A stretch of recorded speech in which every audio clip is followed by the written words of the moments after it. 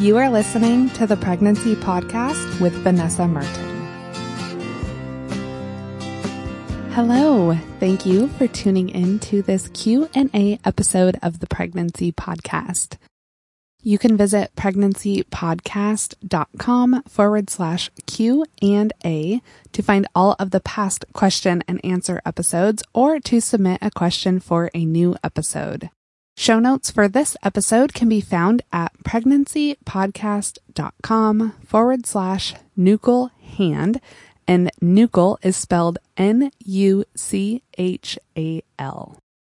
Be sure to check out the Your Birth Plan book for the guide that you need to create and write your birth plan. This book comes with a template that you can download and customize to fit your own preferences for the birth you want. It is going to save you so much time. And right now, the book is on sale. To find it, you can just search Your Birth Plan on Amazon. This week, I am answering a question submitted from Griselda.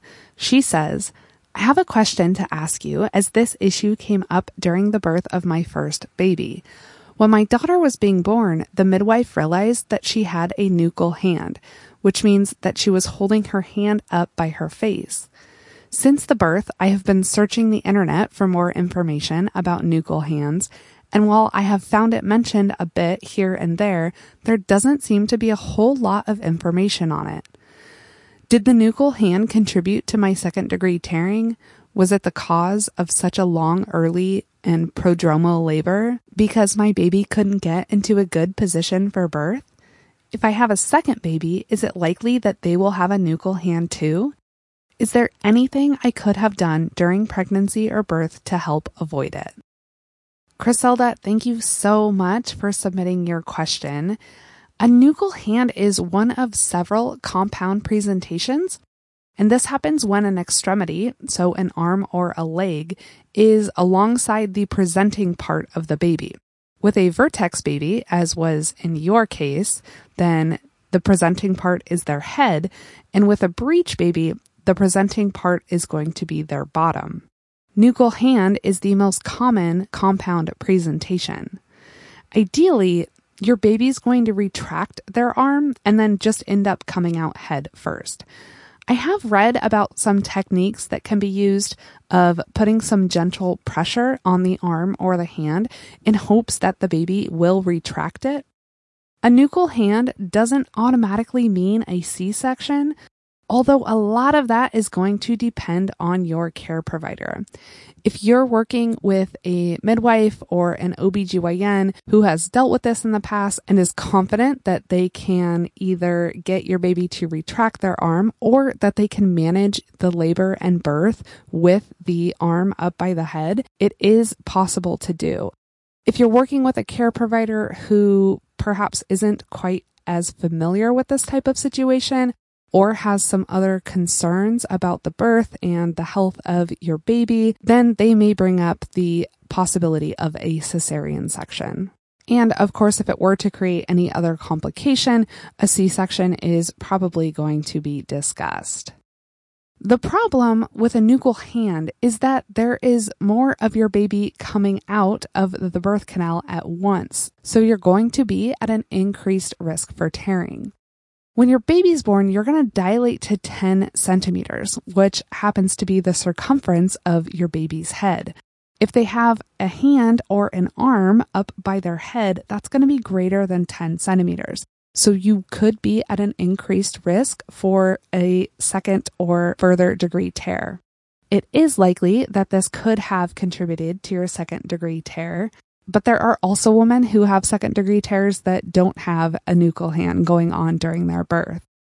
Another issue with a compound presentation is an increased risk to injury to your baby's arm or their leg if that's the part that's also coming out during birth.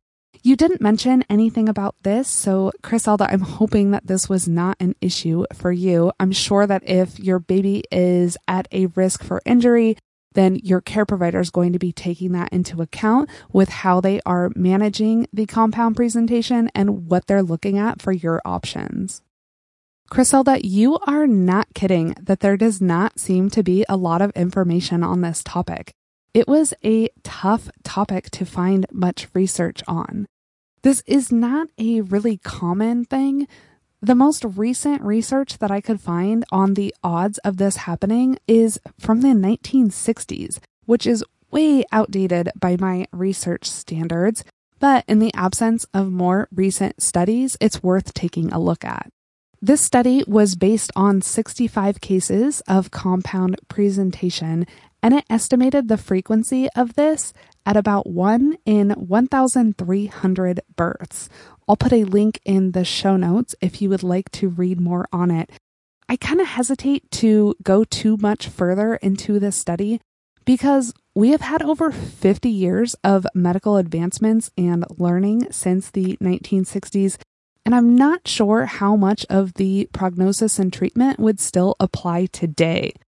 The majority of studies that I could find at all on this topic all seem to be from the 1960s, so I'm thinking that this was a pretty hot topic back then and not something that a lot of people have put research into more recently.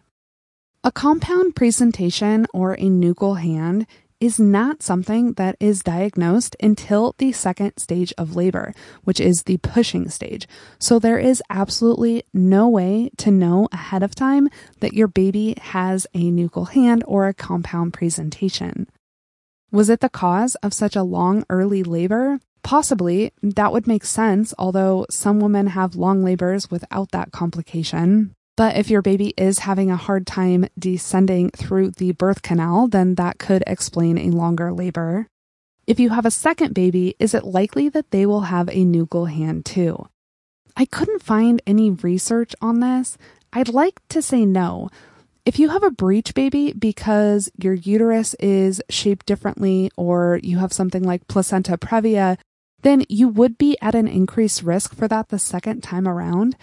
But a compound presentation seems like your little one just got their arm up there or possibly their leg up there by their head, and it's probably not something that you're likely to have happen again. I would think that your chances would be the same, although like I said, I didn't find any evidence to back this up. That would just be my best guess. Is there anything that you could have done during pregnancy or birth to help avoid this? Criselda, no, there's nothing that you could have done. You couldn't have seen it coming, so please don't beat yourself up over this. When something comes up during your labor, I think it's healthy to want to know more about it and to get some closure on it, and possibly even clear up some fears so that you're not worried about the same thing happening in a subsequent labor. During the birth of my son, I had a really long pushing stage.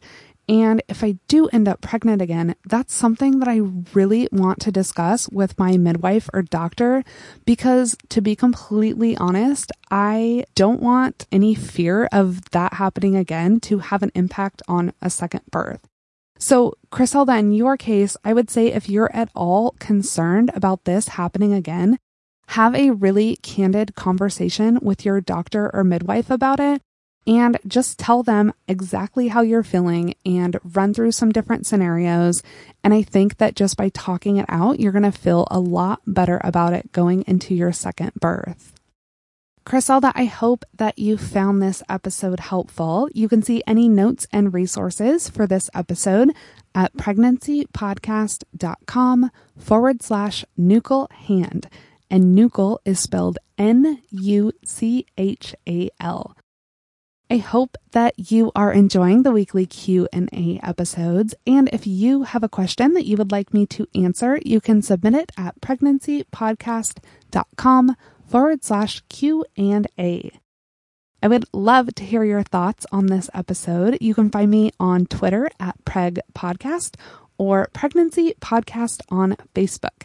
And you can also join the Pregnancy Podcast community on Facebook to connect with some other expecting moms and ask questions specifically to what you are going through and what you're planning for your labor and birth. If you are enjoying the podcast, I would super appreciate a review on iTunes. It takes 1 or 2 minutes and it makes a huge difference in helping new expecting moms find the show.